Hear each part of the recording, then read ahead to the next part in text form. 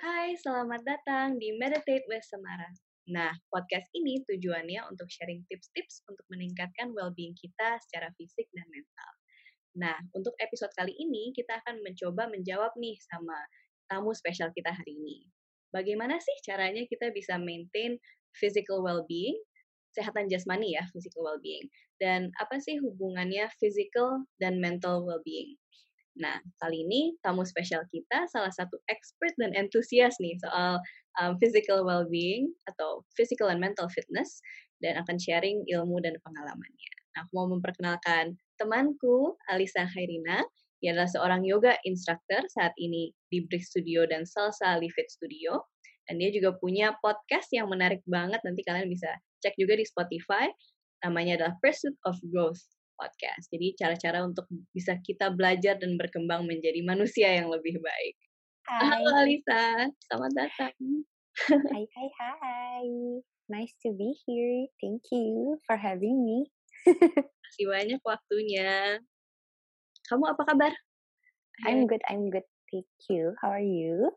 I'm good, very excited untuk ngobrol soal kesehatan jasmani, physical health, karena kita kan sama-sama lagi di masa pandemi ya, jadi kita banyak di rumah dan kita lebih limited lah gitu kesehatan jasmaninya. Jadi pengen banget ngobrol-ngobrol sama Alisa tentang pengalamannya dan mungkin tips-tips juga yang bisa di-share buat teman-teman yang lagi dengerin hari ini gitu. Sure. Mau nanya apa nih? Kita Nah, mulai dari mana nih? mungkin aku mulai dulu dengan nanya, apa yang kamu rasakan dan apa gunanya olahraga buat kamu? Olahraga menurut aku tuh it's part of, karena aku juga sekarang kan guru yoga. So I adopt exercising as my way of living, I feel like. Karena kayak when you say exercise tuh kan kayak kalau olahraga olahraga kan, jadi you exercise your body gitu. But then also you exercise your mind. Di yoga kan kita tahu ada yana yoga. And then misalnya you read books, you go to school. That's for me sekarang juga that's also exercising gitu. And then when we want to exercise our soul, kan kalau di yoga kan mind, body, and soul, that's where I pray to God gitu. Jadi in a way I feel like I've adopted exercising as my way of. Aku juga selalu bilang sih yoga is my way of living. It's not merely just practicing asana for me, tapi I bring it off the mat as well gitu. And I feel like the more you exercise for goodness, the more you are living life kan. Karena kayak you can feel it when you just mindlessly scrolling through Instagram or whatever for 6 hours, and then on the 6 hours you feel like aduh udah 6 jam gak ngapa-ngapain, I'm not living my life gitu kan rasanya. So yeah, for me that's what it is gitu. Menurut aku that's what I feel exercising is. Thanks for sharing that, Alisa. Itu menurut aku ada sebuah kemauan diri dan dari pengalaman juga ya untuk nggak hanya mindlessly olahraga, tapi bisa dikombinasiin juga sama sebagai hal yang spiritual to ourselves, to a greater thing, greater being lah gitu. Dan menurutku itu kayak apa ya, bisa melakukan dua hal yang penting di saat yang bersamaan gitu. Nah, aku juga penasaran nih kalau Alisa kan artinya ngajar yoga dan itu udah sekalian olahraga. Selain itu, Alisa juga olahraga lain nggak? Iya, karena I feel when you're a teacher, it's part of your job to always maintain that, especially your physical being kan. Jadi I always try to move as much as I can. For the time being sih, karena setelah pandemi aku surprisingly I'm doing a lot of yin, a lot of myofascia release, less of vinyasa, dan usually waktu sebelum pandemi I lift weights, tapi now that I cannot do it, jadi I'm doing less of that. Vinyasa of course karena aku masih ngajar. A lot of yin and myofascia, which is surprising karena I used to like cannot be in yin for an hour. Tapi surprisingly sekarang setelah pandemi it's more beneficial for me dan more so than vinyasa I would say personally.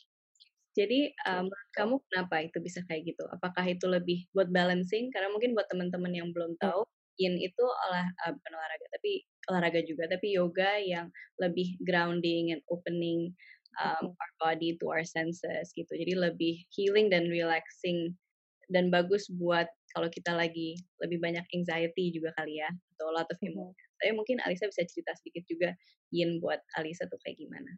Mungkin karena I think it's the feedback that I get from what I have at the moment. Usually I move so much kan karena jadi uh, especially karena my job is also teaching vinyasa. Jadi I have so much energy in a day.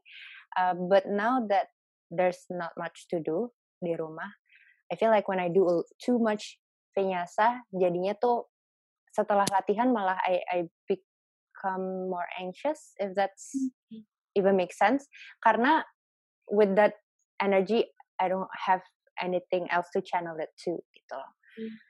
So I'm trying to balance it with yin. Terus ternyata malahan it works better gitu. Ya mungkin karena jadinya balance ya.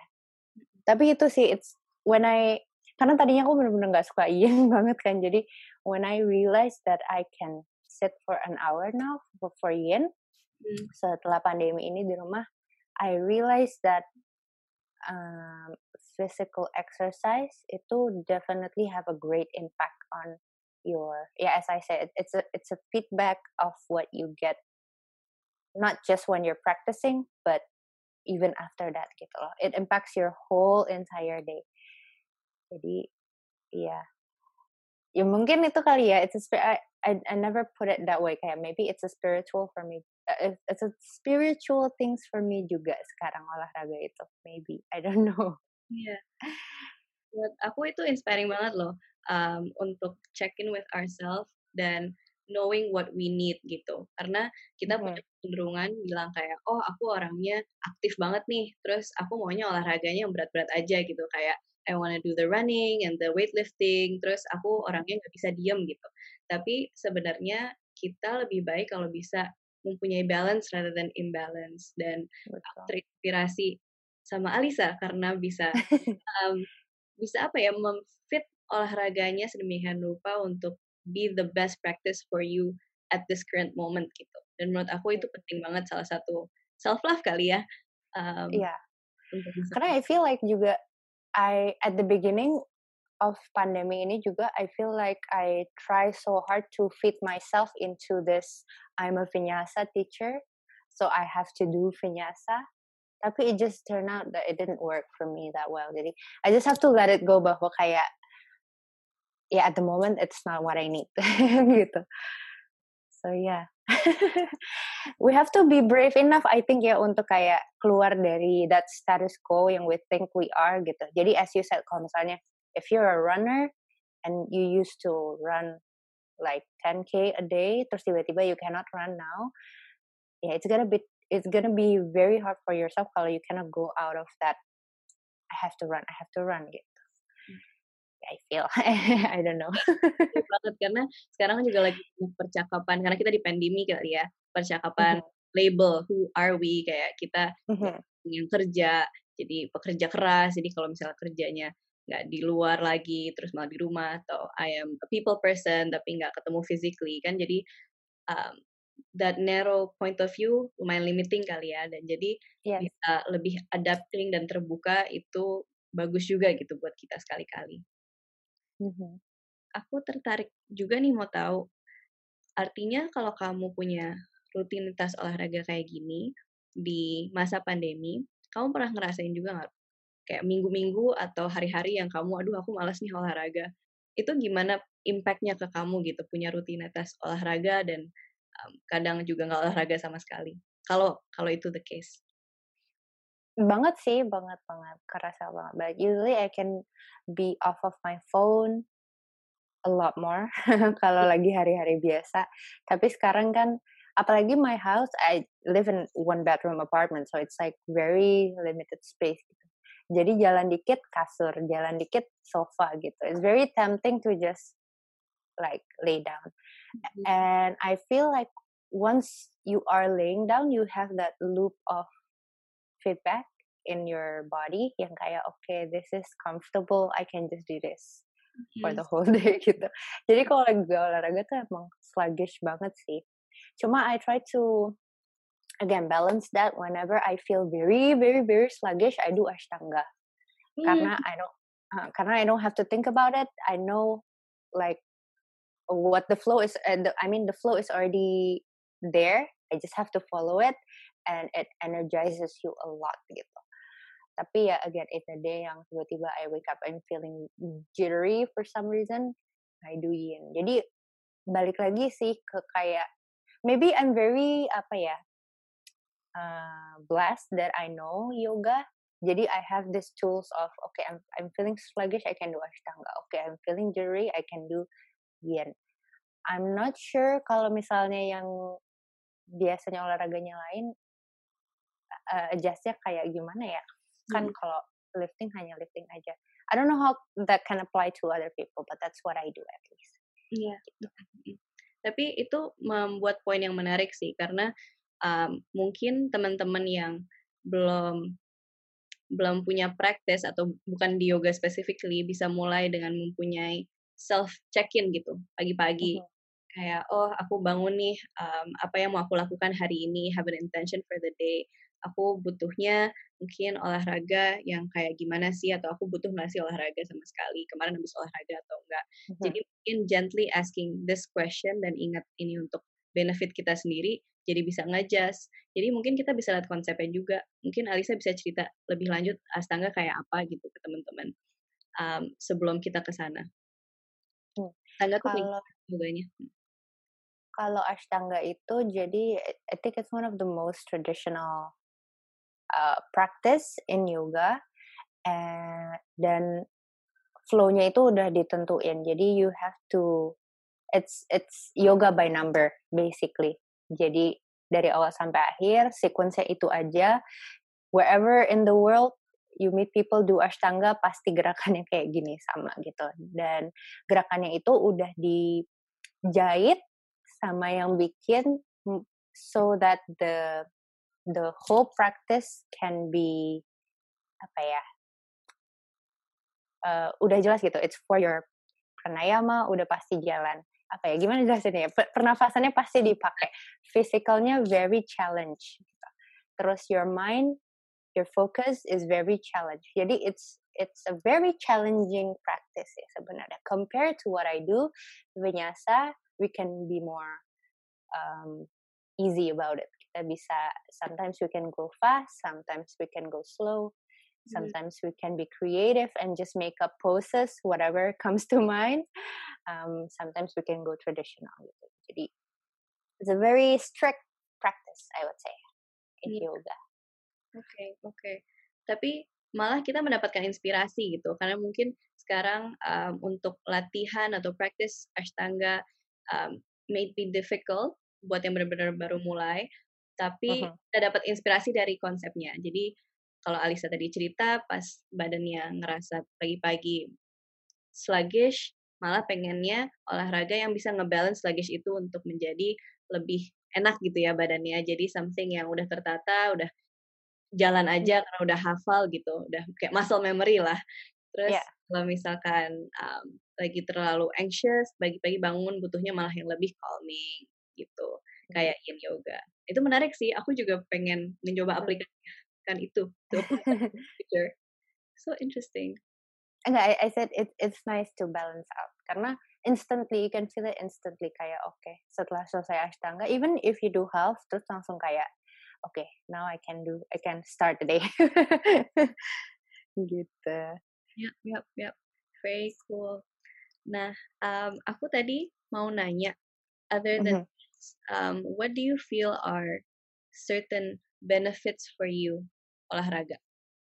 Kenapa aku tanya ini adalah karena ada orang banyak yang bilang, karena aku ikut olahraga ini, I feel that I'm growing gitu. Tapi is that sense of growth in you when you practice all these different exercises gitu?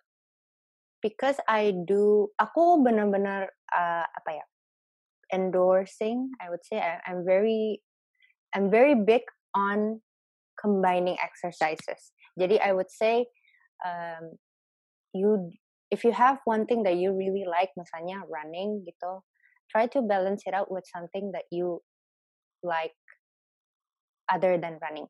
Jadi try to find your second and third best buat just for you to get a whole benefit of working out, I feel. Karena ya itu tadi sih, balik ke maybe ini karena I don't know if it's because I took yoga training, tapi kalau di yoga itu kan kita diajarin bahwa di setiap pose-nya itu there's an inspiration behind the poses, atau there's a meaning behind the poses. Jadi posenya itu bukan cuman kayak we're just doing it gitu, tapi di balik itu ada meaningnya. Jadi for me, yoga is a little bit more spiritual. I mean, other than my job ya, kalau I'm doing it myself, it's a little bit more spiritual karena the poses reminds me of, okay, this is how I should live my life, la la la la la la. Tapi when I wanna be more mechanical, maybe about it, I just do weightlifting. Karena then it's just about my muscle gitu loh. Jadi my point is like there's a different benefit behind different exercises, and you can just make that up really. Kayak for you running itu karena kan ada yang for example kayak athletes, for sure olahraga yang mereka pilih itu pasti it's their whole life gitu. The meaning of that exercise for them is literally their whole life. But if you're not an athlete, it could be just like if you're running, maybe it's your moving meditation, or it can be anything that you like gitu. Jadi ya itu, the benefit for me untuk yoga, it's a little bit more spiritual. Lifting is a little bit physical, and for me maybe running is a little bit more sometimes aku lari juga because I really hate it. That's the one I hate the most. Jadi sometimes I just do it to just like get out of my comfort zone gitu. I see. Aku suka banget that you pointed out about ini moving meditation. Itu salah satu konsep yang mungkin bisa jadi baru buat teman-teman kita. Boleh nggak cerita sedikit, what do you mean by moving meditation? Jadi not the stigma ya, tapi kayak the image of meditation widely kan in the world is like you sit down, you close your eyes, and you don't move gitu. Padahal the main point of meditation is not to sit down. It's not merely the physical representation. It's more of what's going on within gitu. Jadi for me, sit-up meditation is very challenging. Again, karena maybe I move so much, both physically and mindfully, in the mind. Jadi I prefer moving meditation a lot more. Jadi the point is, what you experience when you're in sit-up meditation, you can experience when you are moving, really.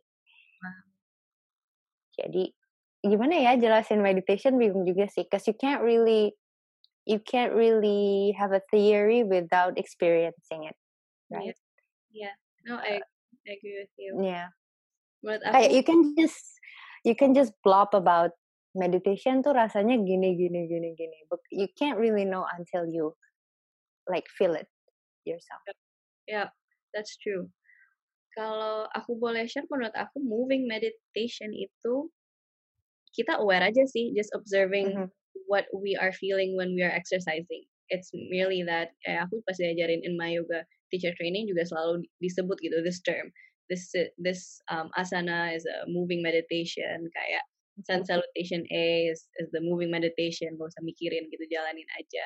Dan paying attention to your breath especially, menurut aku kayak, oh yeah, I'm calming down, not necessarily karena olahraga juga increasing heart rate ya, tapi kayak just noticing the breath, and kayak sweat kayak ada ke muka gitu atau ke mata gitu, kayak oh ya just being in the present karena olahraga itu gitu. Dan itu salah satu multi level benefit sih kayaknya menurut aku buat olahraga juga. Yeah. True. And it really just can be anything, nggak perlu yoga sih, kayak ya again when you're running you can be in your moving meditation, even when you're lifting really bisa, kayak when you count you focus on your shape, on your form. I feel like I can say that a meditation. Tapi to be honest banyak sih yang kayak emang udah practice it meditation hardcore gitu, mereka they can be very hard on what meditation should be like, kayak I feel like they would disagree with me to say meditation can be moving, karena ya emang sih seated meditation the benefit is really maybe on max ya kalau lagi duduk. Yeah. I can agree with that gitu. Tapi ya not everybody and it's not everybody's cup of tea maybe. Yeah. Is what I can say. I genuinely think so. True. Kayak have the different opinions shaped by their own experience of what work and what doesn't work for them personally juga kan. Yeah. Yeah. Dan aku kebayang lagi olahraga pakai weight gitu. What the PT personal trainer yang suka bilang kayak just imagine the muscle you're building. Jadi kayak malah have higher impact, dan itu juga salah satu moving meditation karena you're observing the position of where the muscle is gitu dan working it out. Jadi itu salah satu tips juga. Yeah, totally, exactly. Yeah. That's so interesting. Aku actually mau deep dive lagi sedikit lagi about the mind body connection gitu. Karena kita diajarin di yoga dan kita juga lihat di olahraga lain, kita baru ngomong moving meditation. Gimana sih caranya biar kita up the level gitu dari hanya sekedar olahraga dan being mindful menjadi benar-benar exercise yang bagus mentally juga gitu kan. It's important di masa pandemi ini both mentally and physically that we are sound and okay, karena it's a tough time for everyone gitu in all different conditions.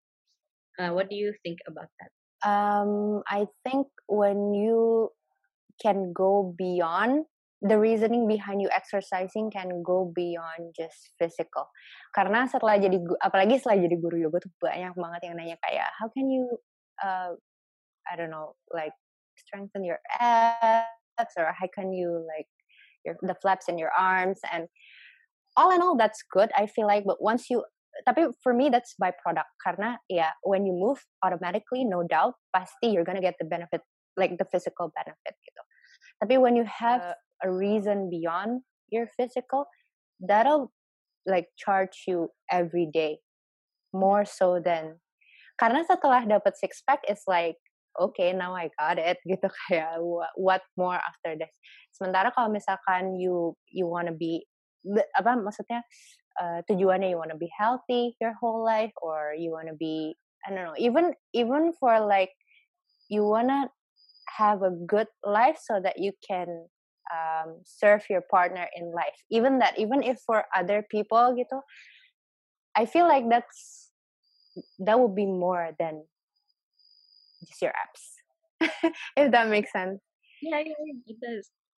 Yeah. Jadi question to ask ourselves for sure. Yeah. Jadi try to find more or deeper reason why you are moving gitu. Atau karena kayak I don't know, contohnya kalau di yoga tuh kan kayak suka ada yang nanya, Al gimana sih caranya headstand gitu. Well, what's the reason behind you wanna do headstand gitu? Karena kayak in everyday life we don't really do headstand everywhere gitu loh. Kayak it's really a skill that we don't really use gitu. Jadi I'm really stressing onto my students buat kayak find a reason behind why you want to do headstand first, and then eventually your body will be in headstand. Karena otherwise if it's just like the shape you're doing headstand, you're gonna end up injuring yourself, no doubt. Karena you wanna rush into it, right?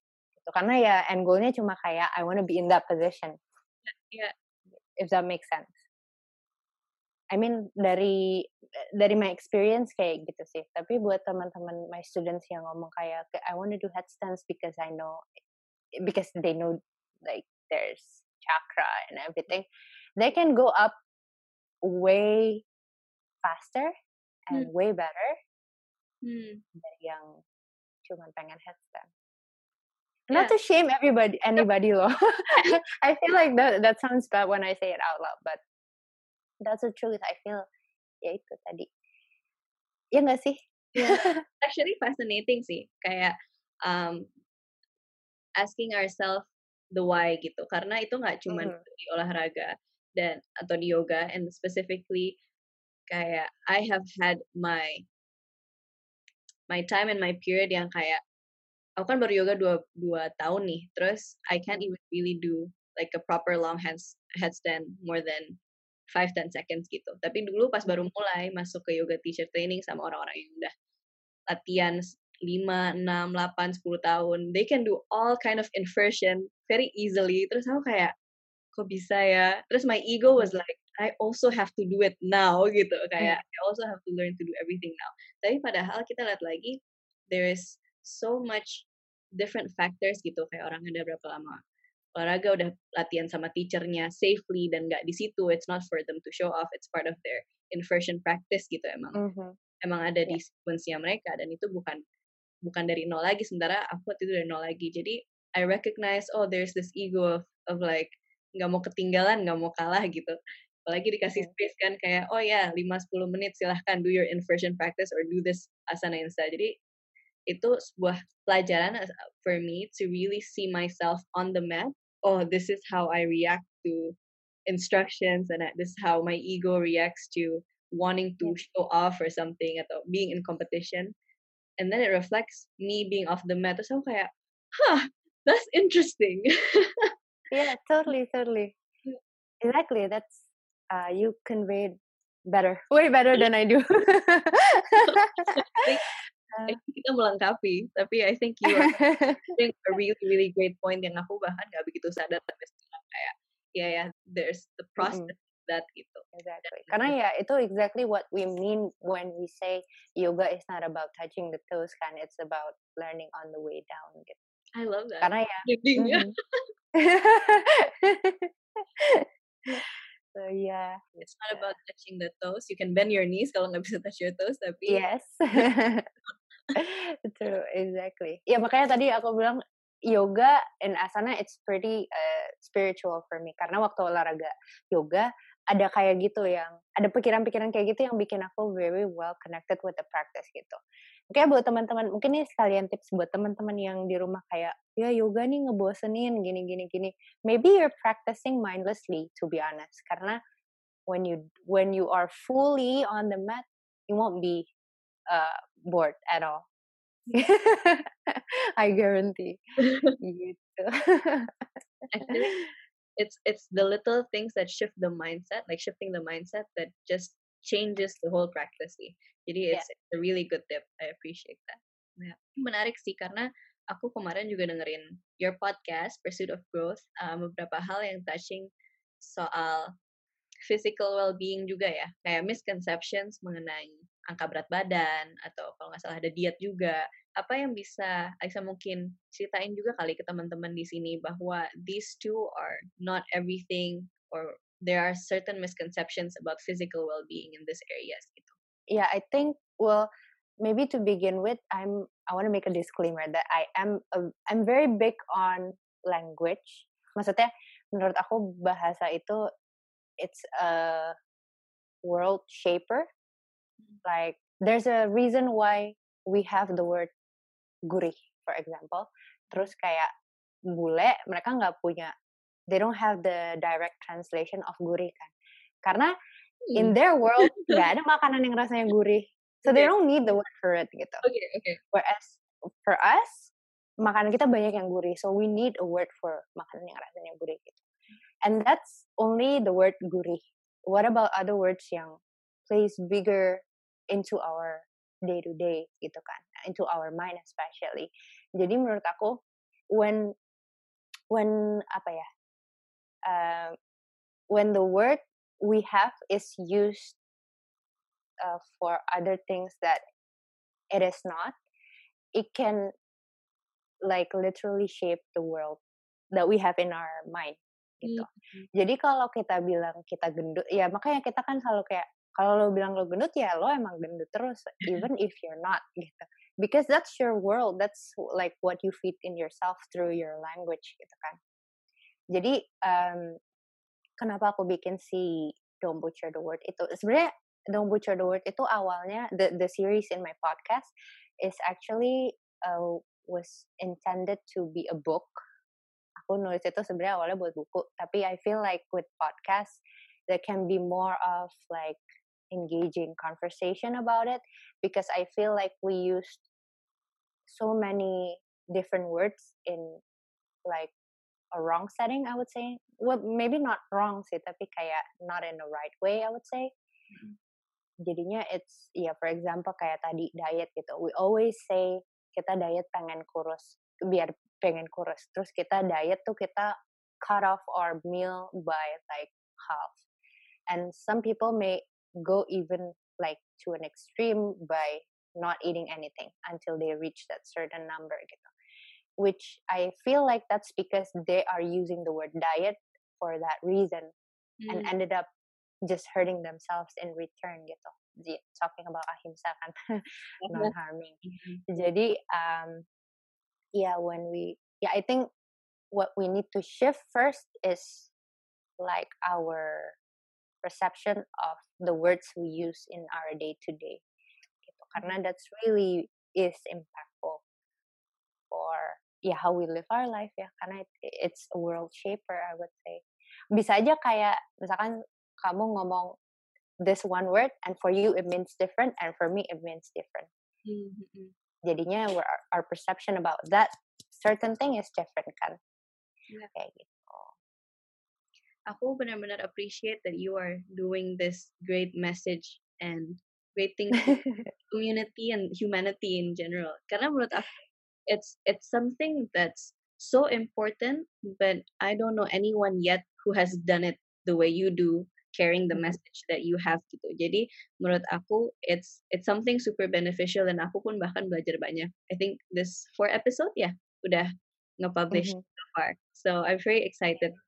Buat Which I think belum tentu juga yang aku bilang di podcast aku is the right way to use the word. So that's why hopefully it can be a discussion within the community to like, I would like to have people to point it out at me like, hey, that's not what it means juga gitu. Jadi we can have a conversation about it, right?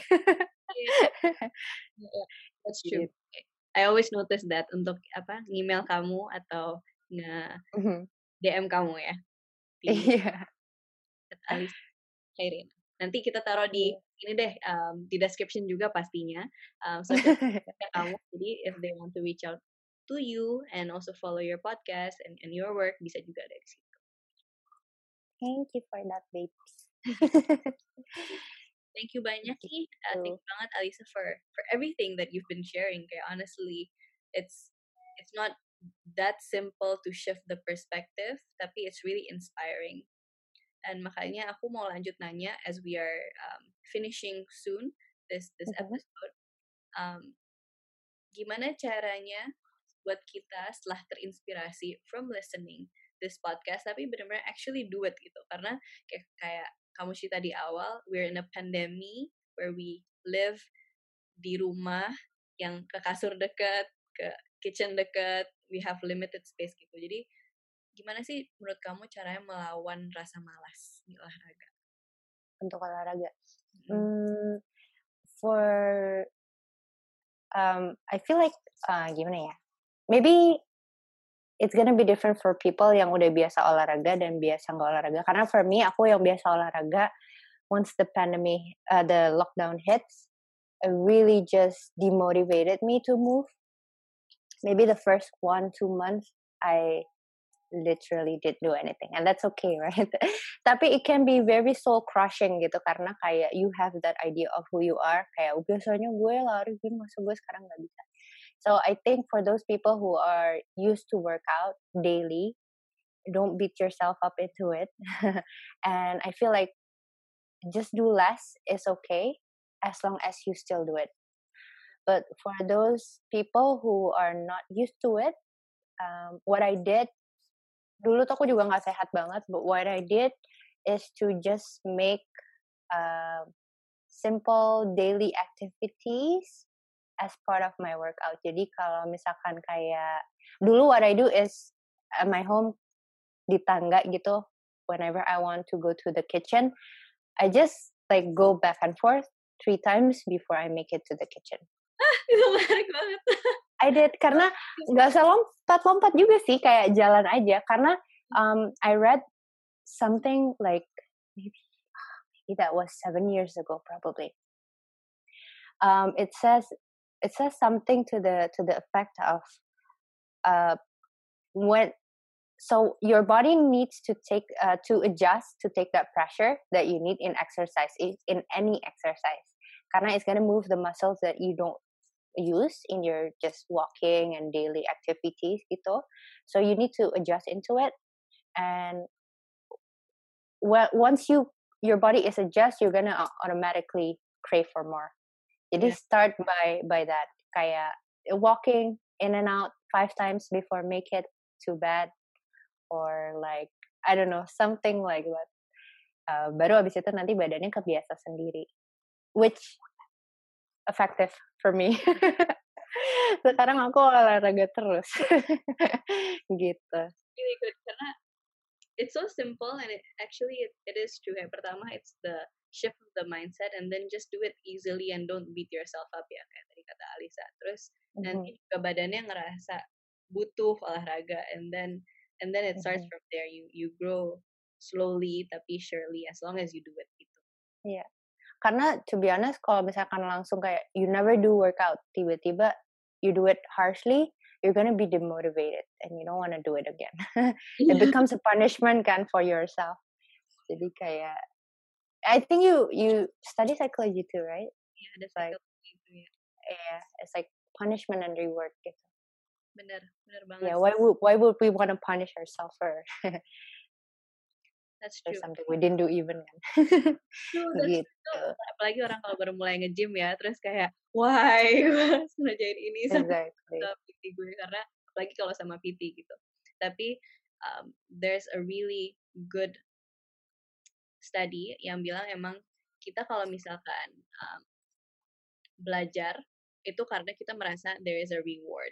Itu ada kayak reward system kita gitu. There's dopamine coming in saying, hey, this is what you're doing, it's actually good for you, you feel good, then if you want to experience this again, do it. Jadi itu ada subconscious thinking.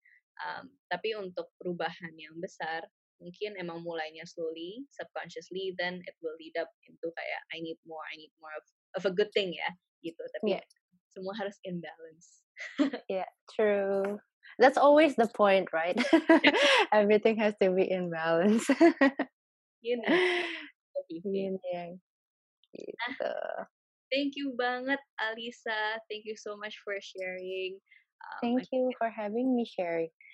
Yeah, I'm really happy to talk to you again. Kayak terakhir kita ketemu setahun yang lalu, baru ngopi sekali, terus kita latihan ya langsung. Apa kita yoga di gudang-gudang. Banget itu. Ya semoga ya setelah pandemi kita bisa ketemu lagi. Nanti juga bareng. Nah mungkin karena sekarang belum bisa bareng, mungkin teman-teman bisa dikasih tahu resource atau mungkin jadwal atau di mana bisa latihan yoga sama Alisa atau keep in touch. Kalau misalnya if you want to practice yoga with me, I teach Vinyasa, beginners dan bahasa Indonesia bisa ikut latihan di Salsa Livit hari Kamis jam 5. Kalau yang if you're intermediate to advanced, I teach in English hari Selasa di Breathe Studio through Zoom, dua-duanya. So you can just book through Breathe atau Salsa Livit, gitu. Atau Together, we're also in Together, gitu. Okay. I will do it deh next week karena aku ngajarnya weekend, jadi pas kamu ngajarnya weekday kan, jadi aku bisa join in one of your classes lah. Yay! Finally practice with you. I always say I want to practice with you, but it didn't happen. Keburu waktu itu. But I'm happy. Kamu kelasnya sendiri atau on studio sendiri? Okay. Aku masih sendiri. Aku masih easing into it. Jadi Sabtu Minggu a mix of power in the afternoon. Sabtu hari Minggu Vinyasa pagi. Jadi lebih ngebalance lah ya. Soalnya aku ngerasa kalau power yoga pagi-pagi berat juga.